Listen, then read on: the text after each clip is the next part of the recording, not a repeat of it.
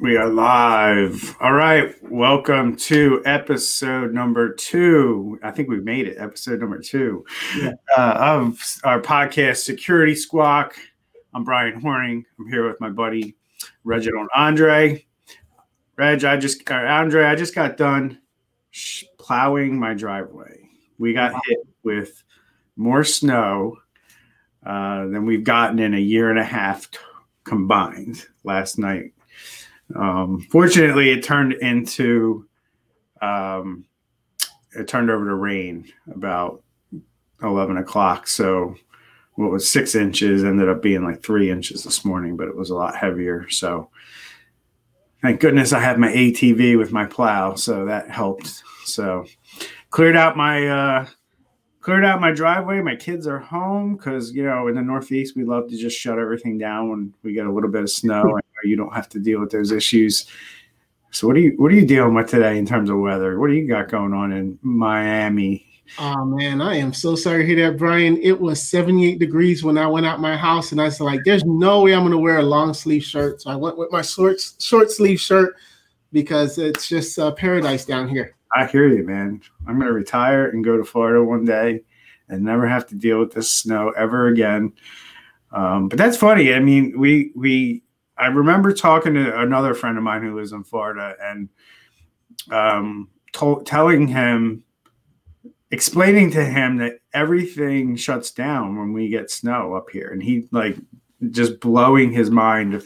Like, what are you talking about? Like, it's not something that even enters into Floridians' minds, is the fact that, businesses shut down, school shuts down, and, our business will typically slow down if everybody's taking the day off. Right. And it impacts things. And, businesses do close. And just like we see with COVID, you see that with these snowstorms up here. So, you guys get to deal with hurricanes.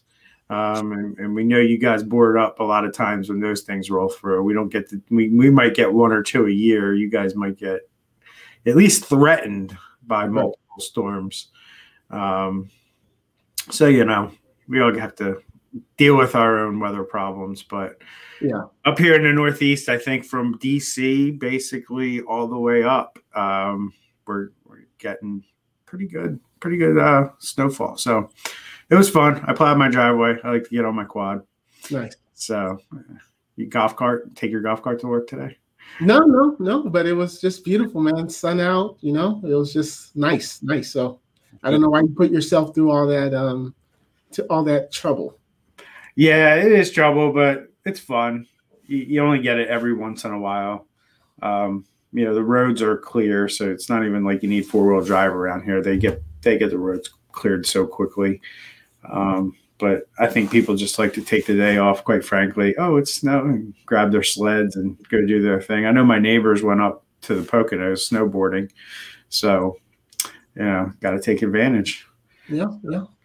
So let's wrap about anything happened exciting in your business this week that we could tell our listeners. Well, I fired a client. Nice. Yeah. Firing a client, that takes some cojones. Yeah, I made sure that before I fired it, I was able to make up the revenue. But sometimes in business, you gotta weigh what's happening. And in this case, the client wasn't listening they weren't doing the best practices on anything related to the IT, to the cybersecurity. They wanted everything open, and it was kind of like a race to the bottom. It was a big liability if they got hacked or something like that. I didn't want them coming after me, even though I told them. So I had to make a business decision and say, you know what, this is not a right fit, and gave them notice. And we're gonna help them with the transition to the new person. That's common in our business to have to kind of approach things that way, and look at things from a liability standpoint. We're in our business, we're very similar in that we won't, we'll allow clients to tolerate a certain amount of risk,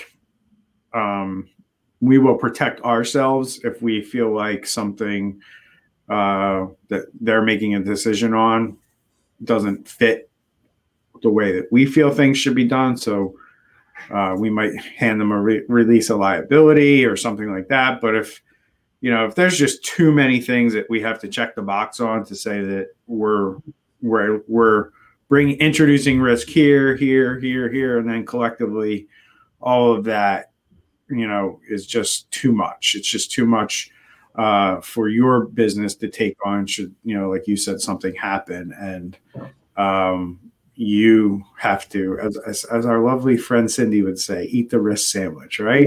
Yep. Shout out to Cindy. We love the risk sandwich. So yeah, that's an interesting perspective, because I think a lot of businesses, I think in general, just struggle with understanding that finding the right clients for them is important, but not only that, recognizing when you don't have clients that fit your model or fit your culture, and being okay with moving on. And, like you said, helping them find another provider. So you're not leaving them stranded on an island. You're, professionally and eloquently handing off the IT to somebody else who is willing to work with them in that capacity, which there are plenty of companies out there that will service companies that don't want to do cybersecurity correctly. Right. There's a lot of IT companies out there that just like doing help desk and they don't care about security, which is totally fine. As long as they're not advertising that they're taking care of your security, that's the relationship. And 100% of that risk falls onto the business. Right. Interesting thing that happened to us this week. So we do IT assessments, so got cybersecurity assessments, right? And years ago, Microsoft came out and said, don't expose remote desktop to the internet. Right. So, we usually don't find this. It's rare that we come across this anymore, because it's pretty well known that you don't want to do this. In our assessment, we found that there was an RDP port open. It wasn't on the traditional port. So if you think of your server like your house, and what a port is you think of that like the windows and doors, the way into your house. And as IT professionals, when we manage a firewall or some kind of gateway, we unlock these ports. We might open them, like open the windows, open the doors. So think of it like that. And typically, with remote desktop, if you want to call the front door port 3389, they just change the port to a different number. And, instead of the door being open, the window is open. Now, most professional criminals, robbers, if they're coming up to your house and your door's locked, do you think they're going to look around and see if any windows are open? And that was kind of the interesting thing that happened, is after we presented this to them a few days later, they came back at us with a question, because their current provider was saying, oh, no, it's fine. We changed the port. And rather than get into a back and forth or a pissing match with her current provider, we just said we don't recommend you do things that way, and we backed it up with some documents or some links to some websites that also stated you shouldn't be doing this. And then we left it at that. So, but it goes to show you why I brought this up. And why I wanted to talk about it on the podcast is kind of like, like we talked about with your situation, that IT company willing to come in and service a client that you wouldn't service. You could also, as a business, you could also be working with a company that feels like what they're doing is proper security, or they are securing you enough, when the reality is that you and I have talked about this, and we work at a different level. We work at a different standard, and that's not acceptable in our business or our clients' businesses. And you know the cybersecurity frameworks state not to do that kind of stuff. So, so that's what was interesting to me, and why I wanted to talk about it, because a lot of times businesses don't realize they like their IT company, or they like their IT guy or the person they're working with, but they have no clue how to evaluate whether or not they're doing right by them, that they're not leaving something open that could lead them to get hacked. And we see that a lot in our industry. I don't know how much you see it, but I see it often. Oh, we see. And, the thing is with that is there's different maturity levels in IT, where you could have the guy that just got out of school and he doesn't have that real world experience, as well as, unfortunately, in IT, it's not like a doctor's office or a plumber or an attorney where you have to go to school, you have to be certified, you have to follow a certain code. IT is not regulated. So if someone decides, I'm going to build a server, or I'm going to set up your system this way, and someone says that way, like, there's just all of these things. So this guy here putting the port 3389 open, had this industry been regulated, that would have been something that they would have known not to do. But there's nobody saying it's not okay, and that's unfortunately the problem right now. Well, we're saying it's not okay. Right. That's opening the eyes of a lot of people. And to your point where you mentioned, hiring a guy out of high school or just out of college with no experience. My experience, that's something that law firms love to do. And not only are you talking about hiring someone who's not experienced, but you're also talking about somebody who's only going to be with your company for about 3 years. Mm-hmm. You know what I mean? Because the salary increase in the first 5 years of an IT person is insane. And by the time somebody has 3 years experience under their belt, you're going to be basically doubling their salary.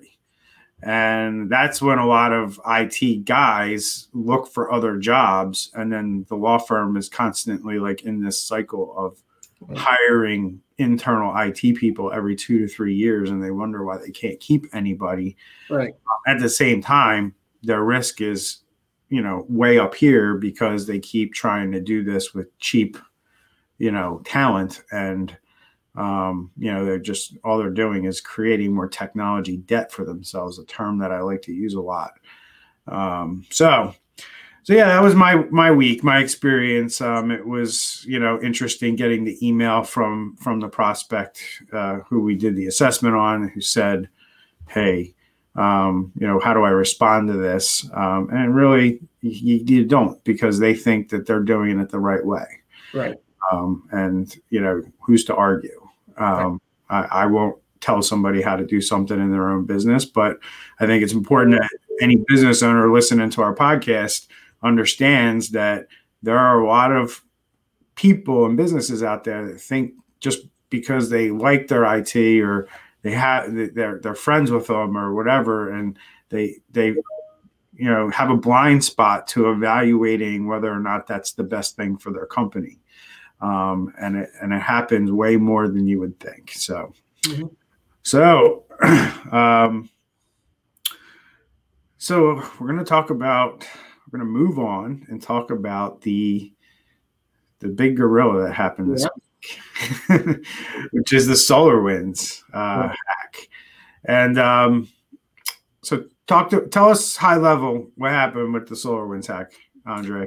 This is like this, I would call it the Super Bowl of hacks. Like, this is something where apparently Saturday morning, all hands on deck at the White House, they're getting briefed that for the past X amount of months, a popular software that's called SolarWinds. Now, a lot of people, if you're using computers, more than likely you've never heard of it. Right. But I can guarantee you, IT departments, they know what SolarWinds is. And it's basically a tool that is used like when you need support for your computers. It's used to remote into computers. It's used to monitor the computers. It's a plethora of different things. And essentially, there was a breach in that application. And SolarWinds is a huge company. They have contracts with national government, with the White House, with the Pentagon, Fortune 100 companies, the top five CPA, the biggest top five CPA firms in the US. So they are everywhere. And this SolarWinds Orion application, there was a breach. And with this breach, these bad guys were now able to get into these computer systems and cause a lot of havoc. Yeah, it's also the reason FireEye got hacked. Yeah. And if FireEye didn't, I think, detect what they detected when they detected it, I don't think we'd be here today. I think we'd still be in the dark about a lot of what was going on here. But, who knows? I guess we'll find out as things progress, because, the investment companies that have owned or invested in SolarWinds, there's reports that their CEOs sold some stock right before all this was announced. Could be coincidence. Who knows? But, but the timing is weird, because they sold the stock before FireEye got hacked. Right. So, I mean, it's crazy to think how this backdoor got into this software. It's really, it's really tough, because, at a high level, talking about it, you mentioned they create a lot of havoc, and some of the havoc they created was they showed the world that multi-factor authentication can be tricked. Mm-hmm.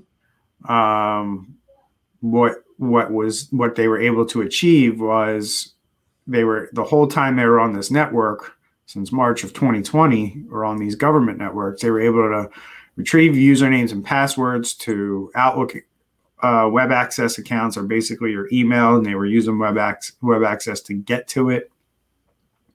Many of the government agencies had two-factor through a product called Duo on these accounts. And because the hackers had such a high level of access on the computer network itself, they were able to grab keys from the servers, and then from their computers, they were able to inject these secret keys into the browser requests, which fundamentally just made Duo not work or not do anything. Because when they looked at the logs from the exchange and said, okay, we see the login, but there's no corresponding login over here to Duo, somehow, some way, they were able to circumvent the Duo. And the reason I bring that up is a lot of people put multi-factor authentication as their check mark to, I do cybersecurity really well. Mm-hmm. And you and I both know this is a layered approach. Right. And any of those layers can be breached at any point in time, and nobody can protect all those layers 100%. But the idea is that you put enough layers on, if you break through one layer, your other layers are there to kind of absorb any additional damage that may occur from something like this. And that's the thing that's important, that we understand.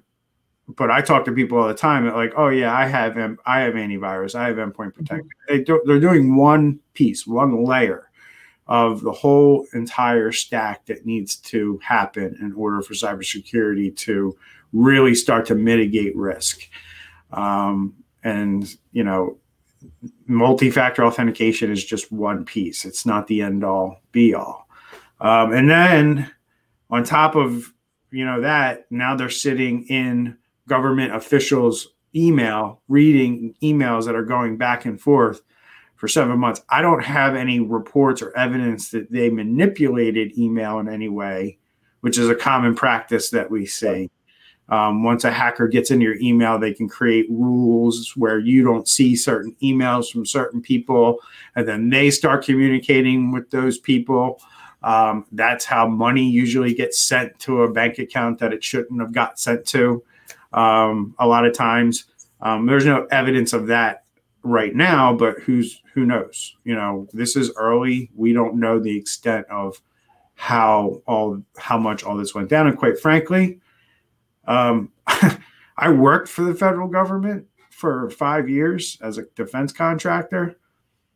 It wouldn't surprise me at all that, program managers sent money to a foreign criminal hacker because they were told to wire funds or move funds somewhere. I mean, that's typically not how the government payment system works. So hopefully there were enough checks and balances. But there are people like in the DoD that have control over money, millions and millions of dollars, that have the authority to send money different places. And, there are some layers of checks and balances, but maybe it's only like one or two people. And if they don't catch it, you never know what we're going to find coming out of this. And then, outside of that, Andre, the outside of the Outlook being peered upon, and who knows how many people's Outlook was being spied on. Why don't you talk about like the whole ramifications that everyone's going to learn from this on the supply chain, and how we need to evaluate vendors and things like that as part of our cybersecurity program. Yeah, and I'll also like to add to what you're saying is these departments are not just like, the lowest levels of government. The Treasury Department, you had one department which is dealing with the 5G and placement and regulations and things like that. So there's a lot of trade secrets. There's a lot of applications, a lot of things that are going through these emails. And now whoever these guys are, they now have it, which is the scary part. Well, I thought I read something yesterday that said Homeland Security was one of the organizations, and then CISA put out, and that's the government cybersecurity department. They put out a directive that says unplug anything that has Orion on it now, now. Yeah. And then, who knows if they'll turn it back on. So, continue on with what you were going to say about the supply chain. Yeah. And this is why it's so important that you are doing audits. That, like in this case, it took this massive fraud to happen for us to know. But if by doing audits on your systems, like for example, the other day I went to a client's place and we're doing an assessment because we may be working with them, and we see one of the programs which is used to remote in, and it was called TeamViewer, which is a fine program. But however, this particular application on the server, I guess the IT guy maybe needed it to do like a quick remote access, whatever the case is. Well, that was sitting on the server. And when I double clicked on it, it said your update is X amount of months old and you need to do an update. Well, this is a perfect example of when you have certain applications on your computer, there's really no reason you should have it, and it hasn't been updated. And when there's a flaw, that's why it's called an update, because a lot of times these manufacturers or program distributors will find that, okay, hey, there was something going on with our program, there's an opening, and we're sending out an update so that it can block it. But if you're in your systems, you still have, for example, Office, I believe it's Office 2013 that's now no longer supported by Microsoft. Obviously, you have Windows 7 and any other application on your computer that A is no longer accepting updates or just shouldn't be on there because you're no longer using it. This is why you have to audit your systems, see every single program, and if there's no need for it, this is the time when you start going and uninstalling it. What's your take on evaluating your vendors like that? Because obviously the United States government wasn't hacked. SolarWinds was hacked, and that was the vendor of the United States government and a lot of these Fortune 500 companies. It's a vendor that supplies services. If you work with an IT company, that MSP, they are basically God on your network. Right. So they can do anything they want on your network. And if they get breached and a hacker gets control of their tools, a hacker is now God with your IT person's tools. So talk to me about how companies and businesses should be looking at their vendors. What are some things at a minimum maybe they should be doing to at least see if cybersecurity is on their radar? Can you talk about that? Yeah, and that goes back to the maturity level of this IT person or this IT company. One of the things that I always ask customers is, how do you manage your passwords?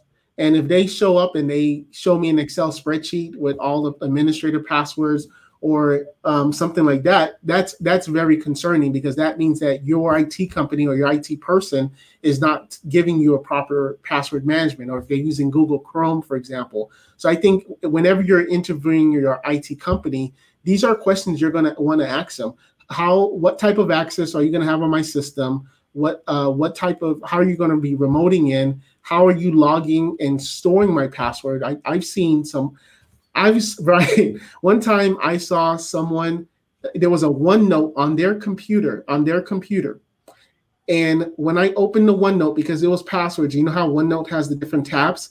This IT guy, I guess, went on the web, downloaded the OneNote, but he actually downloaded the OneNote that not only had that particular site's place, but all of his other clients. I mean, it was like crazy. I couldn't believe it. And I pointed it out to the client. I was like, look, this guy has all of his clients, username and password there. So it's very important that, when you're looking for an IT company and cybersecurity company, you're not basing it on price. I mean, yes, of course, price plays an important factor, but you really need to see and sit down with them. And I mean, it's not like you're going to say you're going to start to evaluate the tools, but you want to make sure that they themselves are doing cyber audits on themselves, that they themselves have proper tools that they use and they implement themselves to protect you, because like you said, they are the God. They have the keys to the kingdom. Yeah, and that goes for any vendor, right? So not just your IT person, but any vendor that you're hiring that may touch your network, maybe a software developer, maybe you outsource some piece of your business where somebody comes in and uses computers on your network, or you allow them to remote into something. Because they're not your employee and because you're signing a contract with them to do services for you, as simply as sending them an Excel spreadsheet that asks them questions around, like, do you do this? Do you do that? Is cybersecurity even something that you think about within your business? Is a question you could ask. And then that lets you understand your level of risk with allowing that person to use your systems. Mm-hmm. And, if, either make sure that you're evaluating the risk and make sure that you're not putting risky entities or individuals in places where there's sensitive things. It doesn't mean you can't work with them, but don't make sure you're segregating your network and your data well enough that it's not that they don't have access to it or they would go snooping for it, but it's just the fact that they can get to it and see it or manipulate it, because a lot of times it's not going to be them. It's going to be a hacker who has control of their network and they're able to get to yours, and they're the ones who are going to be looking. So you brought up a good point, and I think it's a great topic for another podcast, which is a honeypot. And I'm going to talk about what honeypots are. So the SolarWinds hack is going to be interesting. We'll see where that comes out. There's a lot of, I'm just thinking down the road of when Congress and the Senate gets involved. I wouldn't be surprised if there's hearings. I wouldn't be surprised if SolarWinds is sanctioned severely by the U.S. government and sued by private industry. Maybe even the government. There could be criminal activity here. We don't know. Yeah. And then as we always do in this country, as we're very reactive, there will be laws put on the books to try to prevent this from happening in the future. And who knows what that's going to look like? Because as you started off the show, Andre, and said, this is not a regulated industry. I mean, I think we can both see the writing on the wall that those days are numbered. Your days of being able to hang a shingle on the side of your building and say that you're a cybersecurity company or an IT company, and rightfully so, are coming to an end. This is too important. Small business is too important to this country to allow cyber threats to make it impossible to run a small business in the United States. You have enough going against you with COVID and, high taxes and everything else. And now you got to pay for and manage a cybersecurity plan, in a 2, 3, 4 person, 5-person company. It becomes very difficult. And I think that's why, making sure you're with the right people and you're doing the right thing is important. So I'm going to wrap up the show. I hope everyone enjoyed it. Do you have any last things that you want to share with our audience there, Andre? Yeah, just going back to the regulation, here in Miami, Florida, in order to do your driveway, you got to have code involved. You need a permit, and the person has to be a contractor to put up a simple fence, 6-foot fence. Right. They'll tear it down if they found out that it wasn't done without permission. Right. So you have, it just goes back of why you got to be careful who you're hiring, and you got to be careful who you're allowing into your network. Because all someone needs is a business card that says I do IT, and that's it. There's nothing else. Right. And there's no way for the consumer to protect themselves right now. And that, whether you hate or like code regulations, usually they're put in place. A lot of people are cynical and say they're put in place so the township or whatever can make more money off of you by raising your property taxes.